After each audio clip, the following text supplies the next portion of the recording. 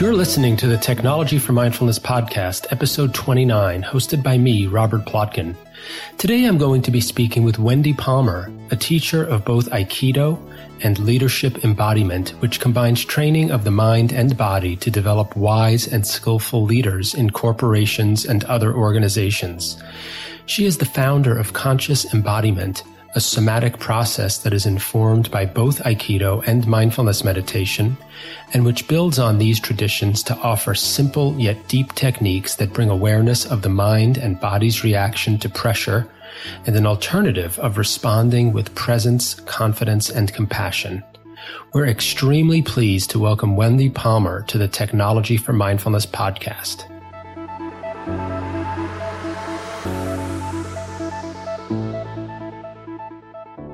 In today's interview with Wendy Palmer, you'll hear her talk about her program, Leadership Embodiment, which, as the name implies, teaches people to become better leaders by training not only their minds, but also their bodies. And she'll give specific examples of that and explain her motivations for developing this program.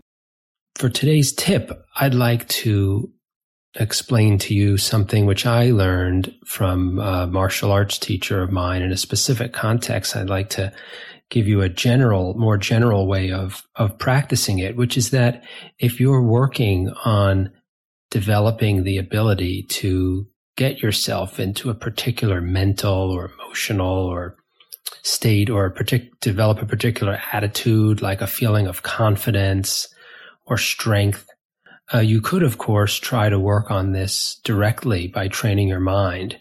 And there's nothing wrong with that. It's a very useful approach. But the suggestion I'd like to give is to try training your body in the following way, which is, let's pick confidence. Pay attention to yourself when you feel confident. Or if you haven't been feeling very confident lately, think back to a time when you felt confident and try to put yourself in that situation so that you regain that feeling. But then pay attention to your body. What does that feeling of confidence do to your body? Now, it may have a different effect on you than on someone else. So the exercise here is to pay attention. Does it result in your shoulders becoming relaxed, in your breath becoming deeper, in you standing up straighter? Whatever it is, the exercise is to pay attention to the effect that confident state of mind has on your body. And then when you want to practice feeling confident, try putting your body into that physical state. Let's say it was that your shoulders are relaxed. Try relaxing your shoulders. And now see if that helps to induce that confident state of mind or attitude. The lesson here being that the body can help induce the mind into a certain state. It's another way of practicing and training the mind more indirectly by training the body first, by putting your body into the state that it would be in when you had a particular attitude. You may find that it will actually help to induce that attitude in your mind. So try it out, see what works for you, and we'll be talking a lot more about embodied ways of learning and practicing to become better leaders now with my upcoming interview with Wendy Palmer.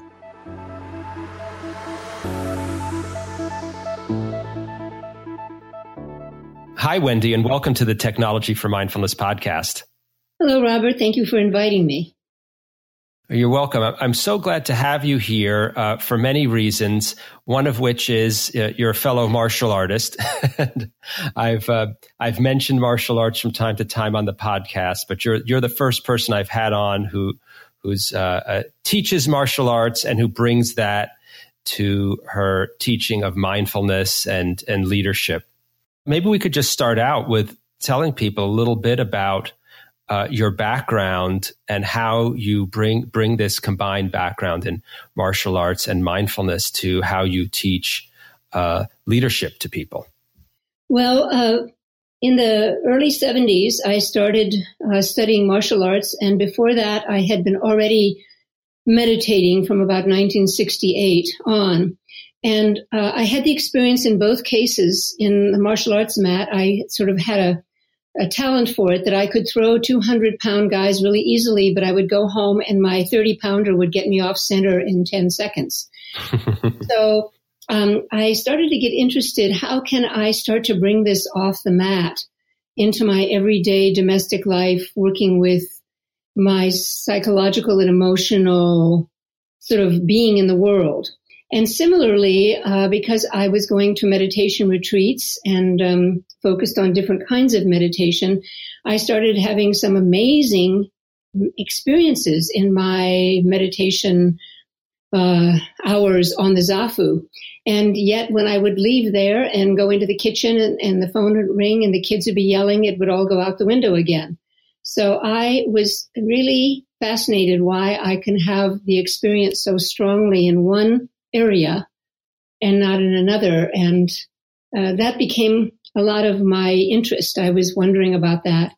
And then secondarily, too, I realized there were many people who were never going to train Aikido, for instance, the art that I do, or any martial art, and many people who were not going to do meditation retreats, but who could really benefit from the principles if they were brought into the world and made accessible. So that's how this thing called leadership, it's now called leadership embodiment, developed. It was around 1980 I started doing classes and courses developing this process. Well, it's very interesting, this challenge you faced personally about, maybe I call it how to transfer what you learned and felt and embodied on the mat, both in the martial arts and meditation context, to the, I hate to call it the real world, but off the mat. Could you say a little bit about how, and I assume it was a process over time, you came to be able to integrate those two different contexts?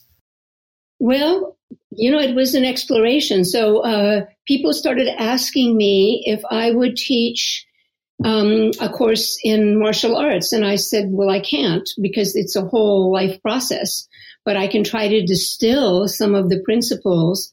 It was places like JFK University or people coming to me and they wanted to know about it. But I realized that some of these people were 80 years old and couldn't practice Aikido, or they were college students and they were involved in other things. So I started to develop a process that used some very simple exercises that didn't involve any throwing, falling, wrist twisting. And then I also started developing a process to ask the group and myself, what gets in the way of being centered? So unlike martial arts where you're always trying to be centered, I started to create an environment where we could take ourselves off center and study how that organized. Can you give us some examples of what you mean by that? I know from experience in martial arts practice how we uncenter ourselves. You attack each other, you exhibit aggressiveness or things that will naturally draw out a feeling of uncenteredness in your training partner, and that gives that partner an opportunity to practice recentering. That's the point, is that they're always practicing recentering instead of stopping and really studying. When we push on each other and I tighten up, what tightens up? How much does it tighten? Does my head go forward? Does it go back? Does it lock? Do my arms push in? Do they lock? Do they pull back? So I started really looking at what's going on with all the subtleties in the body. And then we would take time to talk about what's the implication of that. So I developed a whole model that when I push on people in organizations, if their head comes forward, it means they're, like me, want to jump in and take action. If their head locks, it means they want to stay in control. And if their head moves back, it means they want more information before they act. It's like a little 360 in a bottle. And the same with the arms. That's how you speak up in the world. And the same with the hips. So the first thing we do is we really look at we call it our personality. What's the pattern the personality goes into when it experiences low-grade threat? And then we assume that personality is going to do the same thing with a voicemail and email, going into meetings, because we want people, this comes from the mindfulness bit, to start to acknowledge and accept their starting place, which is off center. Instead of always trying to get rid of it or change it, how do you accept it and integrate it so you're not fighting yourself? And just so I understand, I know that your model is called leadership embodiment, and what you've just been describing is something that's very embodied. I mean, I don't think what you were just describing is metaphorical. You're talking about people's head literally moving, right, forward or back, or arms moving, and paying attention to how people's own bodies respond under threat, right? Yes. So then when we're working in organizations, we start there, and I'll have someone criticize me first, and I'll show how that shows up in a much more subtle way, sitting across from them. And then we have a practice while the person is pushing on us. We practice being uplifted, being open, being extended, being inclusive, being compassionate. And so we show the person how they can move from their reactive self to their centered self. And so then we take it into conversation, and we practice criticizing each other and noticing when the criticism first hits, how we tighten up, and then giving them the practice and the tools to be able to change the physical pattern in their body. Because if you change your muscle groups in your body, you change the chemicals that are released, which changes your brain. In other words, if you tighten up, you'll release cortisol.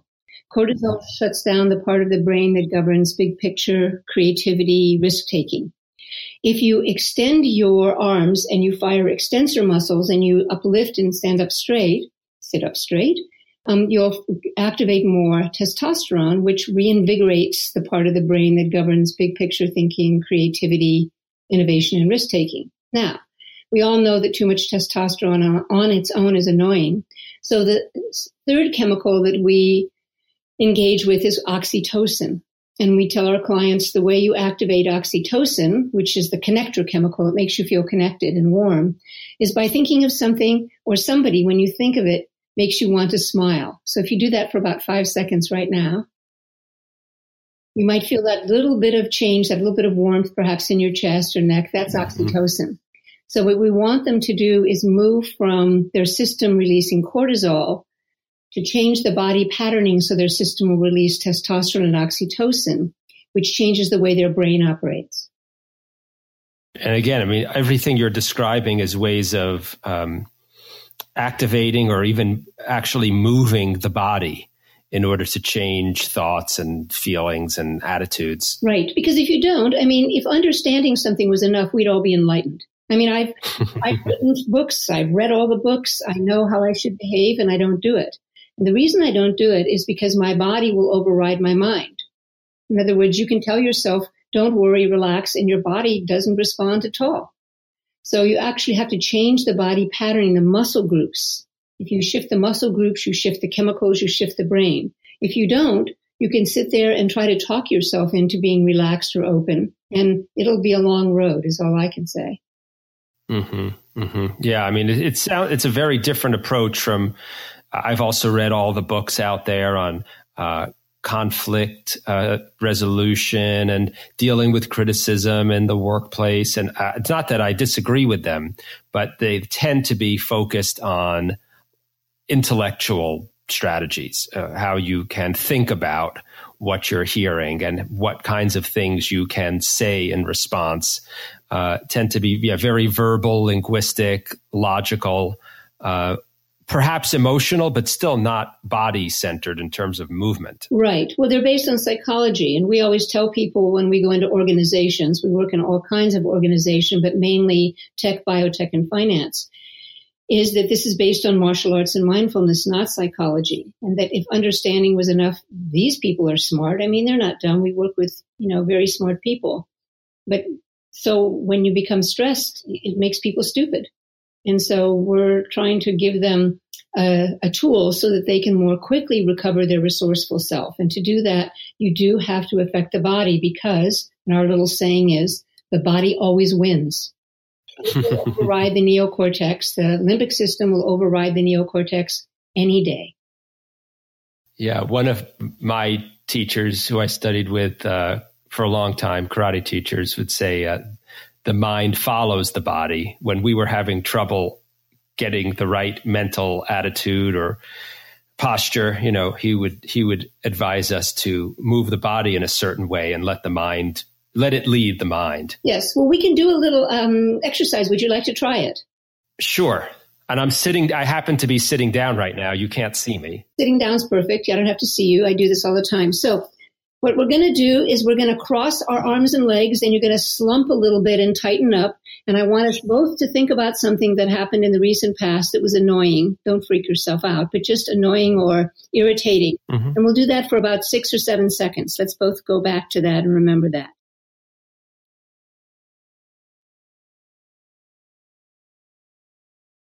And stop. So I'm sure I certainly got into it right away.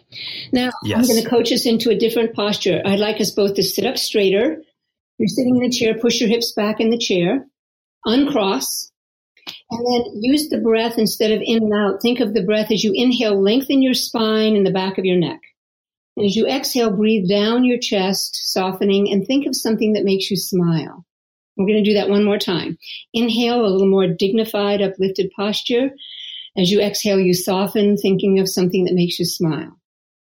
Then open your eyes, if they're not open, and see a point on the far side of the room. And imagine your personal space is like a bubble, which it is, and push your personal space out to that point, and then extend it all the way around behind you, above you, to the sides, so that you've really filled the room with your personal space, your energy.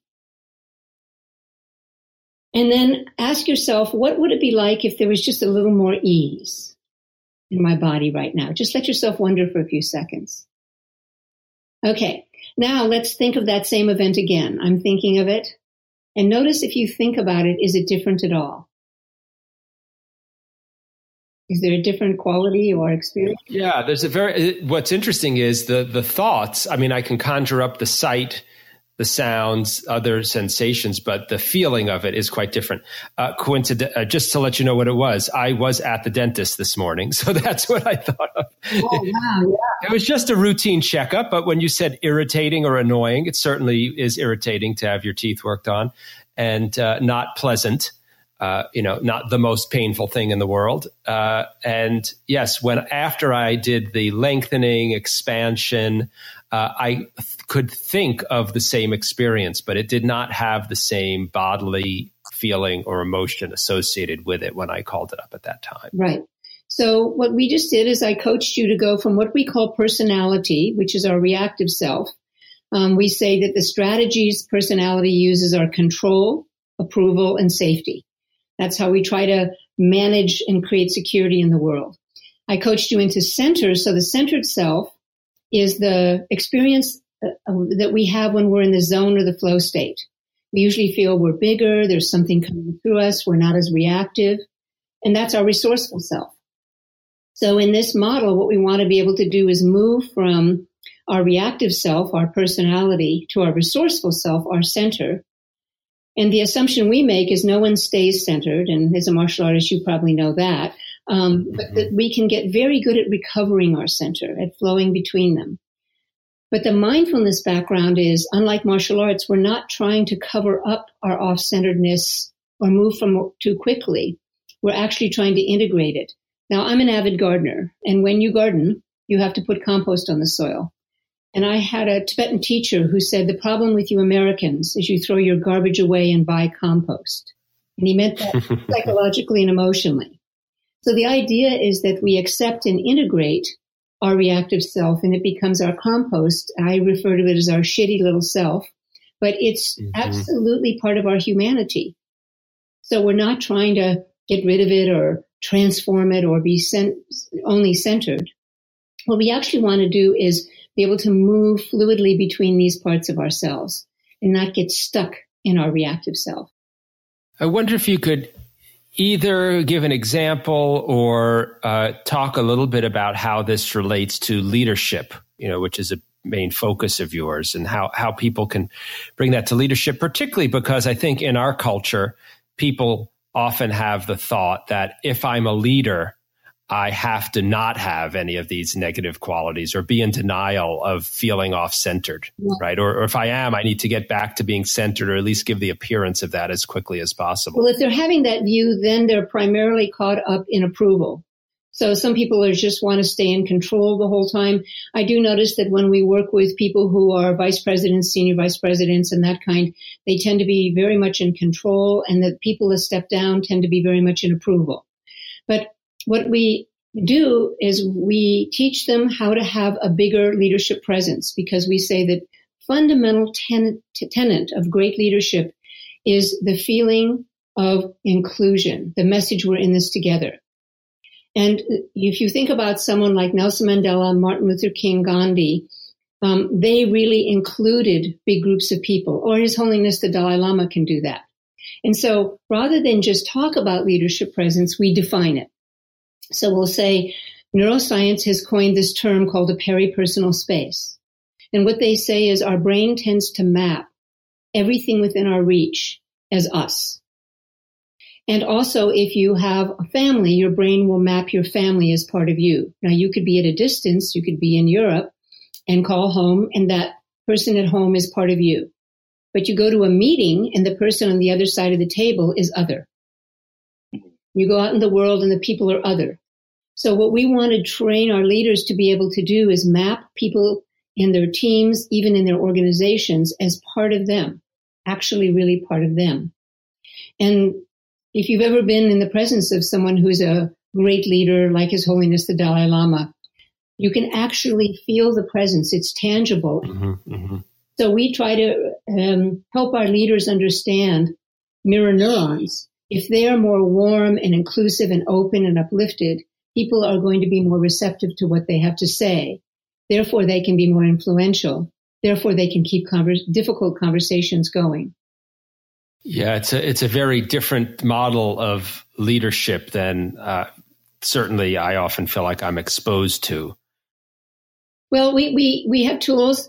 Once we've established this idea of the practice of inclusiveness, then we work with criticism. And with somebody, just like a little bit what we did, they're tight and somebody criticizes them or they believe they're criticizing them, they'll take it personally and react. If they can apply this technique that I just did with you, then we have, in martial arts, ideally, you try to let the attack land in the space. You try not to let the attack hit you. Correct? Right. Yes. So I took that and I applied it to criticism. So if I can let the criticism land in the space and look at it and get some distance from it, I'm going to be able to be more creative and more skillful in how I respond to it. If that criticism lands in me and I take it personally, I'm going to be more reactive. So we give people tools to learn how to take criticism less personally so they can keep a conversation going. And then the third piece we give them is how to speak up or advocate skillfully, how to take a stand, how to step into their power, and still keep the sense of warmth and inclusiveness without making people other. Mm-hmm. Mm-hmm. Yeah, I mean, I know from my martial arts experience, different martial arts certainly take different approaches to that, and there are some that will, if I can draw the analogy, respond with something like a punch, that hits and is more treating, I would say, the other person as an other, yes, than a response that, how would I say, harmonizes, let's say, with the other person rather than uses force. Correct. And so it allows people, leaders, to be able to keep conversations going. I mean, to me, what a good leader has to do is two things. They have to give the message, we're in this together, even if they do not like the other person. They still need to include them. And they need to be able to keep difficult conversations moving forward so that they can have projects move forward and they can work with people on new ways of finding how to deliver their products.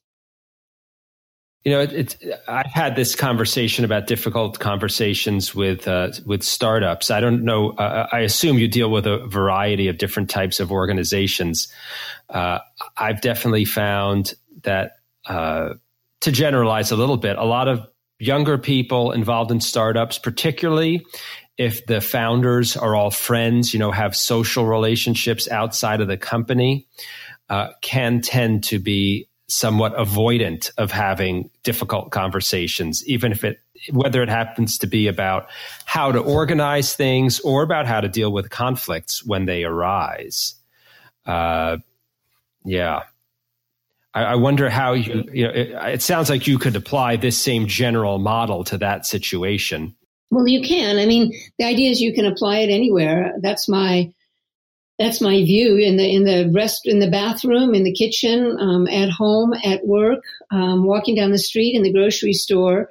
If we're more inclusive, if we have a sense of warmth, if we can say what's true, we're going to be more effective in the world. And because of limbic resonance, as it's called, and mirror neurons, the way we are in the world affects other people before we even open our mouth. In some cases, it affects people over distances as well. So if we're responsible for the vibe in the old days, as we said, or the message that we're putting out into the world, we can make better decisions about what we're emanating before we open our mouth. Otherwise, we open our mouth and we have the platitudes and we say the right thing and we give a completely different message with our energy. Yeah, I mean, it resonates a lot with my own experience, and it brings up a challenge to bring this to the technology side of technology for mindfulness. I think some of the challenges of people and organizations working remotely from each other, communicating like we are now by voice only, without seeing each other, without being in the same room, and certainly just by text, whether it be email or letter or text message, where a lot of the physical, direct limbic cues are missing or muted or distorted in some way. I wonder what advice you can give to people or learnings you've had about, how to maintain the lessons and benefits of this in situations where people are not physically present with each other. Well, we work with quite a few organizations where they have a lot of teleconference meetings. And I have one team that says their leader is often remote. They can tell when she's smiling, even though they can't see her. It's quite interesting how much, if people pay attention, you can catch just through the voice, through the quality. We tell people if they're centered before they send an email or a text. The quality of the text could be different. Even one word could be different. So we have a centering app that we suggest people get, and they can set it to remind them as much as they want every hour. And it just pops up and it says leadership embodiment. And then you can do a little 5-second uplift, open up a little bit and settle. And there you go. You've shifted your energy from maybe a little bit more tight or in the future to a little bit more present. There's lots of wonderful apps that can remind you. But the idea is that first we have to give them a pattern to go to, and then they have to be reminded to do it. Otherwise, if you just tell someone open, they don't know what that means. Or you tell someone relax. Unless they're trained in sports or martial arts, they're likely to collapse, not relax, because many people don't know the difference between collapse and relax.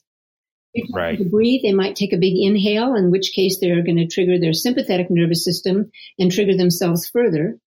So there needs to be some clarity and direction about what we mean by the right kind of breath that will help you center, what we mean by relaxation, what we mean by opening.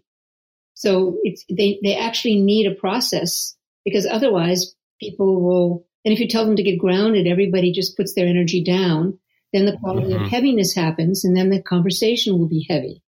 So we actually have people lighten up. So the quality of the conversation is lighter, so it's easier to move difficult conversations along. So we have very specific directions. Then once somebody has that, they can do it whether they're on the phone, before they send an email. They can do it throughout the day. They can use their technology to remind them. And what we ask is that you take 5 or 10 seconds. That's all that's needed. You don't need a half an hour of sitting. You just need a few seconds to change your muscle groups, which immediately reboots the chemicals that are being released into your body, which starts to shift the way your brain operates. Yeah, so you give people some basic training so they have a certain degree of foundation in the skills and being able to embody them so that when you then are giving them these reminders, they have a basis on which to call the experience back up within themselves, if I'm understanding it. That is it. That's what we're doing. And then, there's lots of levels. People can go into it much more deeply. We've got lots of processes we can take people through, but the fundamental processes are the three pieces of inclusiveness, how to listen without reacting, and how to speak up without being attached to the result. So that's a big one, because everybody, when they speak up, they want to be heard. And we give them practices to say what's true for you, even if people don't hear you. And then I point again to Gandhi, Martin Luther King, Nelson Mandela, who probably said what their process was 1,000 times before it really took hold. So a lot of our people, we help them learn how to stay on target with what's true for them and not rely on someone else accepting, nodding, agreeing, but to really, how do they keep their power without becoming aggressive? Yeah, that kind of a balance is really challenging, particularly in our culture, which tends to value that kind, or almost equate assertiveness with aggressiveness. Yes. But, there's people like, I have a place in South Africa, and Nelson Mandela is one of my heroes. I saw him once. And, here's someone who was very powerful, but very warm, very open, really good listener, very patient. He embodies a lot of the qualities that we try to encourage people to cultivate, rather than that feeling of being aggressive and being tough and so on. And on the other hand, not being what you said before, not being relaxed. I like that term, not being relaxed in a collapsed way. Yes. Which would be the other extreme. Right. A lot of people, if you say relaxed, you can watch them collapse because they don't know the difference, because unless they've studied yoga or martial arts, or they've been quite experienced in a sport, they don't know the difference between relax and collapse, your everyday person. Also, when you say, take a breath, almost everyone will take a deep inhale. It's the exhale that calms you down, not the inhale. Mm-hmm. The inhale triggers the sympathetic nervous system. That's your fight and flight system. The exhale triggers the parasympathetic nervous system. That's your sort of settle down, calm down system. So we have to actually tell people, you take an inhale, your exhale should be twice as long as your inhale. Mm-hmm. Mm-hmm. Breathe down instead of out. You'll get a further experience of settling. Yes. I think any of us who trains in yoga, like you said, or martial arts or meditation is always working on the breath. It's something we never stop doing. But I've been very appreciative throughout my life that I had the opportunity to start learning how to breathe, from a young age. Yeah. Yes, because many people, we work in tech a lot, and they're not connected to their bodies, and they're not aware of these things. And, I tell a lot of my clients, you're doing, because they're much younger than I am, I'm much older, but you're doing it now. But honestly, it's not sustainable to work the way you're working. You're holding a lot of stress, a lot of tension. You don't have a lot of oxygen, and you don't have a lot of blood flow. And so your body can't reboot itself and rebalance itself when you're carrying all this low grade stress all the time. Right. And when you're not really fully present in your body for such long periods of time. Yes, the body will act out. So I wonder if you could tell us a little bit more about maybe just the practicalities of how you do your trainings, how people can access them. I think it was only recently that you started doing teaching online. Could you tell us a little bit about how you teach this leadership embodiment? What forms does it take? Yes. Well, it's different if we are hired by an organization, then we work specifically with a team or the leaders, or we'll do big groups in an organization. We try to really tailor it to that situation.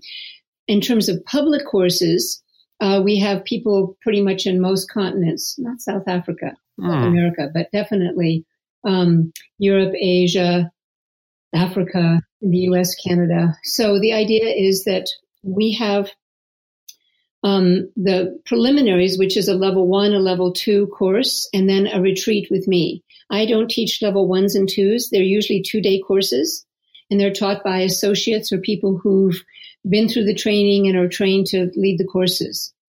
And then once they've been through the prerequisites, they can apply for a coach training, which is a 6-month training, and then we teach people how to coach others in this.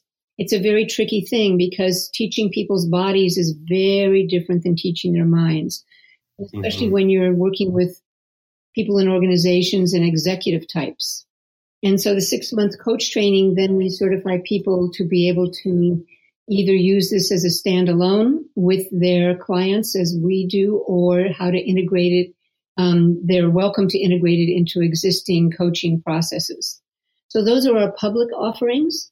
And they're all available on our website. You can see what's going on and where in the world they're going on. And then if organizations, usually it's word of mouth. We, as I said, work primarily in tech, biotech, some finance and insurance, and then a smattering of other organizations as well. You can see on the website the kind of organizations that have invited us in. I'm just curious to know, when you say you work mostly in tech and biotech, has that just been where the interest has come from? Yeah. I mean, it's, I never, my joke is my marketing strategy is I say yes. So we've never tried to market. I was just invited to come in. There's a woman who was working in a biotech, coaching in a biotech organization. She took a course with me. She asked me to come in and work with a client. That client asked me to work with her team. Then that team, somebody went to that was in regulatory, they went to the tech part. Then I started working with tech in that biotech. Then those people left and went to Salesforce. They took us to Salesforce. Some went to Oracle. We went there. And it's just kind of then some other biotech, they've gone to other organizations and they've taken us. And then some of the tech people moved up to Gates Foundation. We went up there. So it's usually the people we've worked with will go to a different organization and then bring us in. Or I've done a bunch of work in India, and some of the people who came to the public courses were from McKinsey, and then they moved to Accenture, so they brought us in there. So it works sort of like that. Plus, I've written 3 books, and so sometimes people will get a hold of one of my books and they'll contact us that way.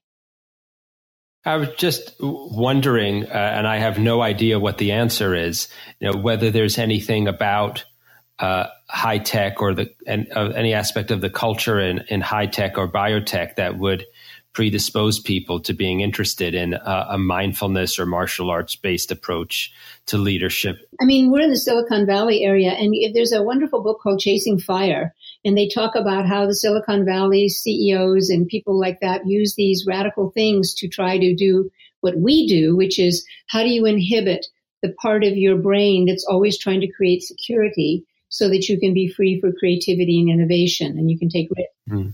And they talk about how Sergey Brin microdoses acid and does extreme sports.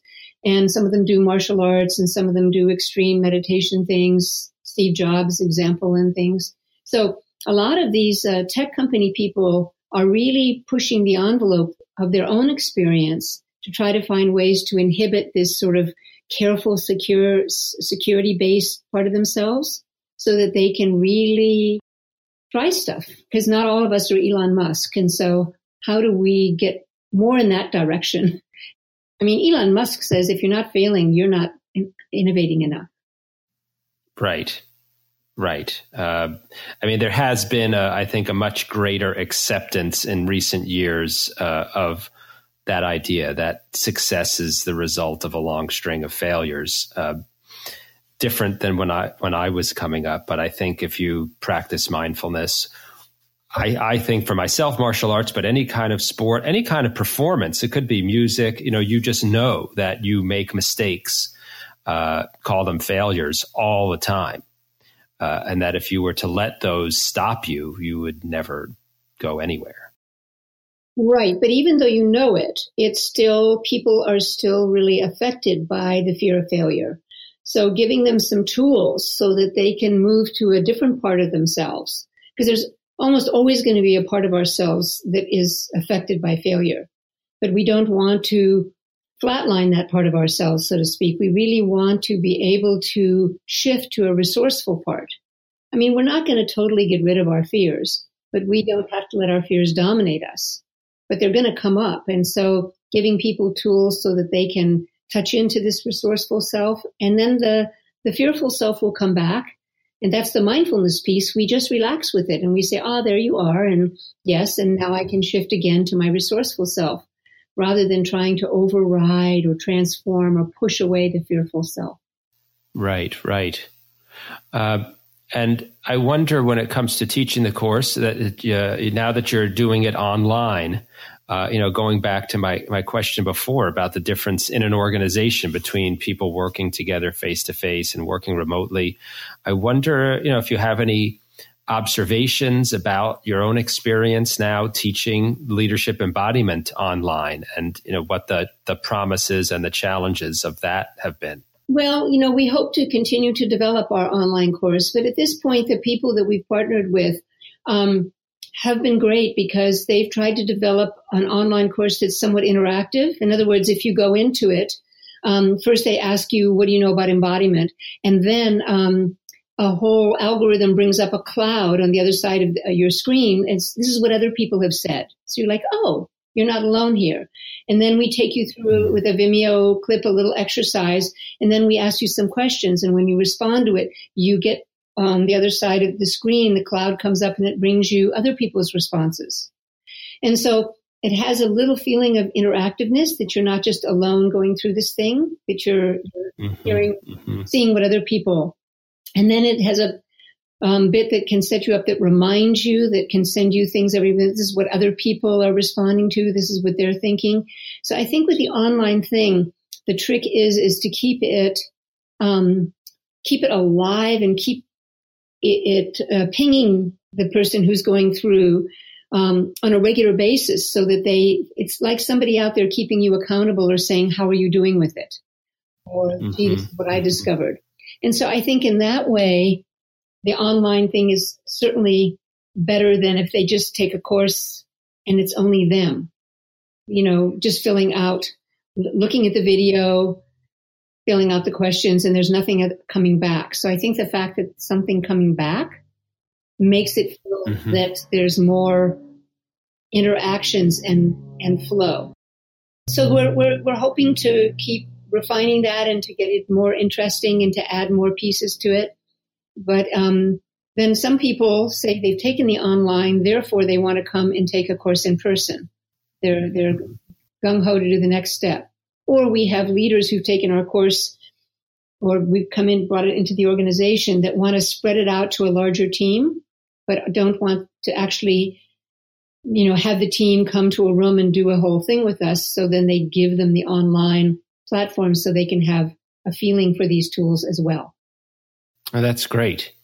And I wonder, you said in the beginning that you spent time trying to figure out how you could create something like this, which enabled people to get the benefit, or at least a significant part of the benefit that you had gotten from intense long-term training, in something that was shorter, not spending a decade studying Aikido, for example, or more. But I wonder what you could say about, the amount of time that you think is helpful to people, let's say in the initial training, and what kind of ongoing work, people should be doing, or maybe the better way to put it is benefit from doing if they're practicing the leadership embodiment that you take. And what are the kind of trade-offs between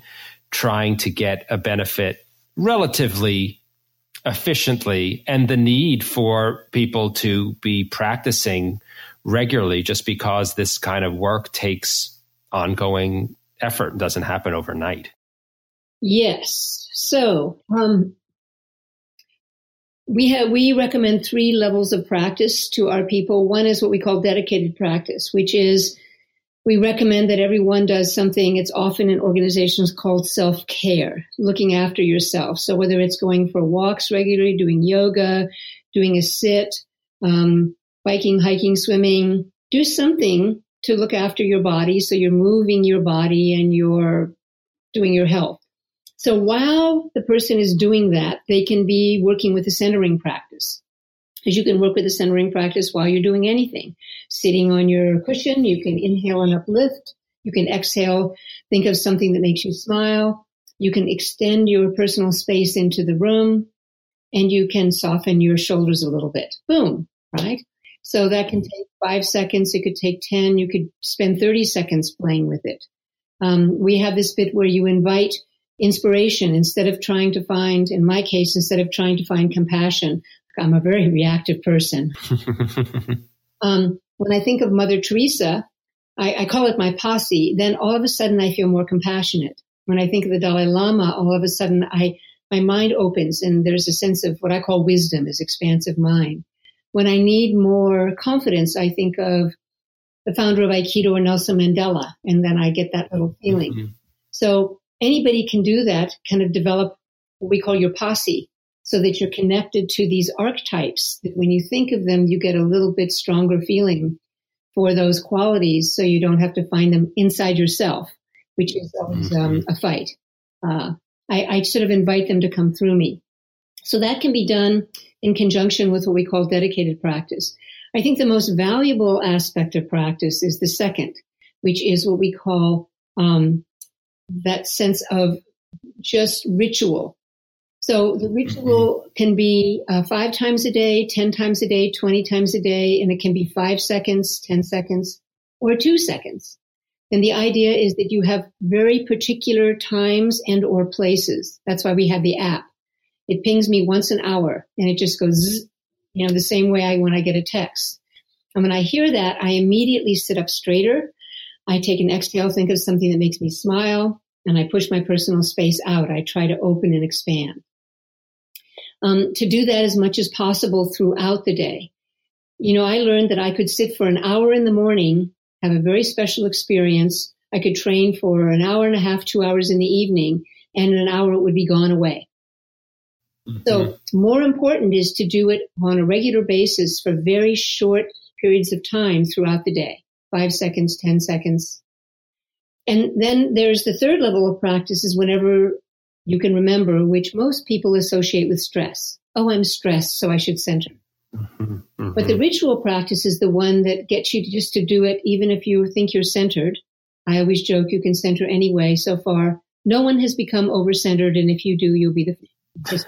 Yeah. So you could just do a little 5-second uplift, expand, and settle, and just take that breath.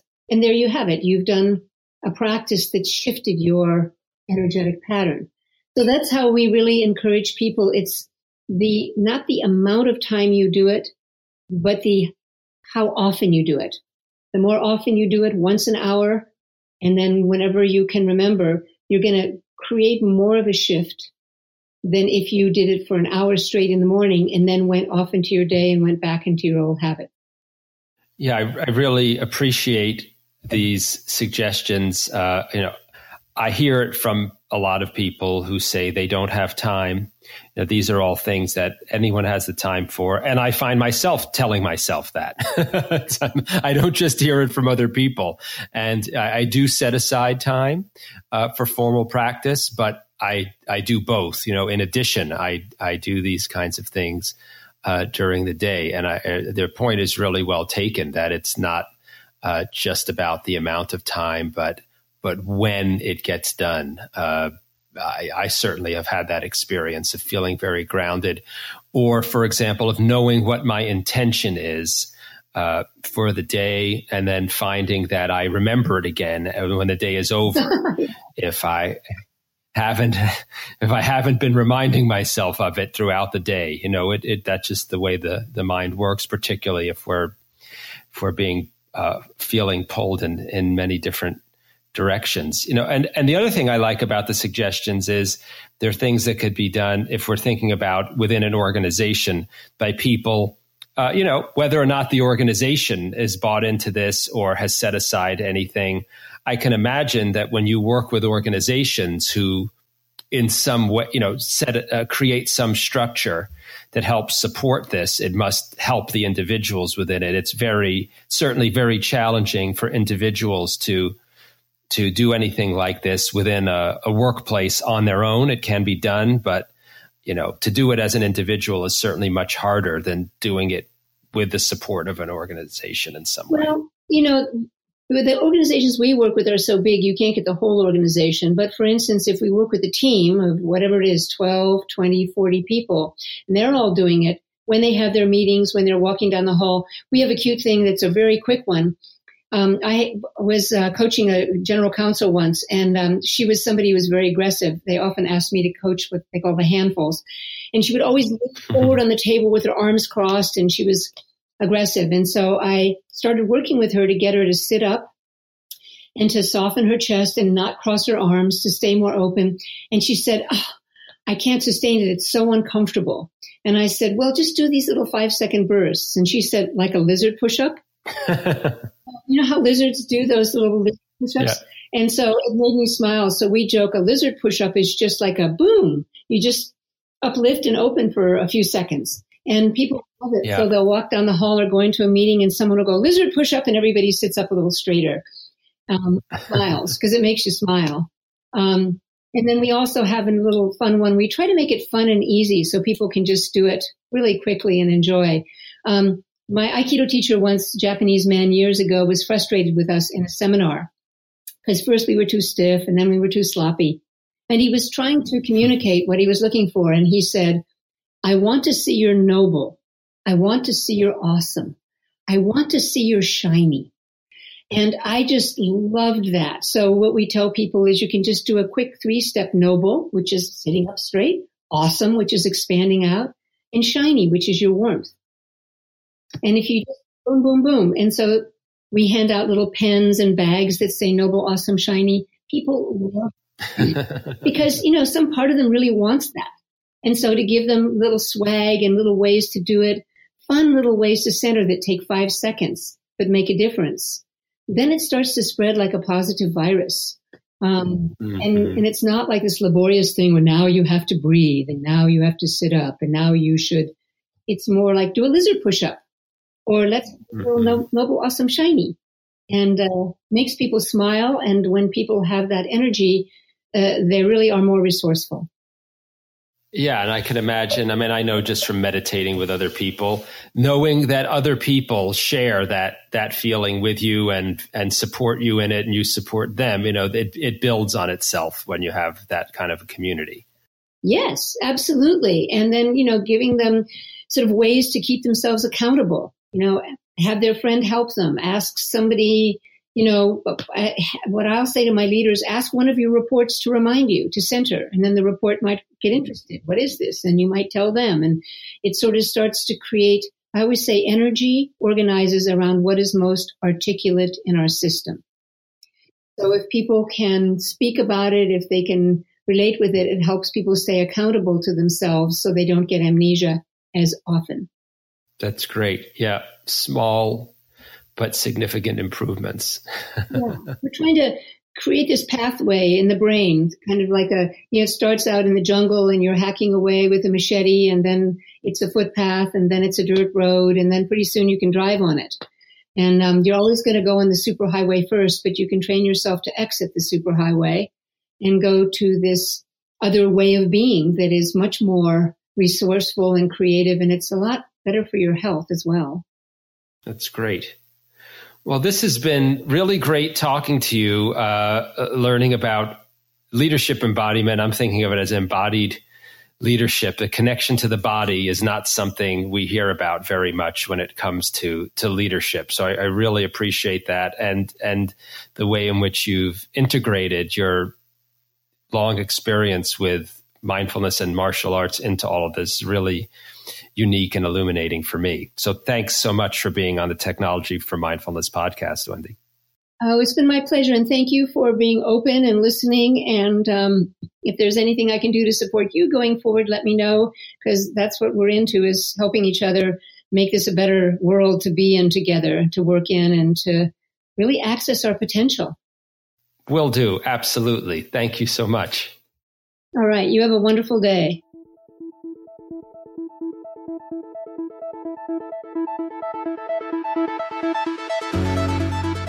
Thanks for joining us for this Technology for Mindfulness podcast with me, Robert Plotkin, and today's guest, Wendy Palmer, the founder of Conscious Embodiment, which combines training of the mind and body from mindfulness meditation and the martial art of Aikido. You can find out more about Wendy and her work at leadershipembodiment.com. If you liked today's episode, please leave us a review on iTunes and share the episode with your friends. Those and all other links are in the show notes. And check out our blog at technologyformindfulness.com for information and tips about science, technology, and mindfulness. I'm Robert Plotkin, and I'll join you next time on the Technology for Mindfulness podcast with Lodro Rinzler, co-founder of the Mindful Meditation Studio in New York City.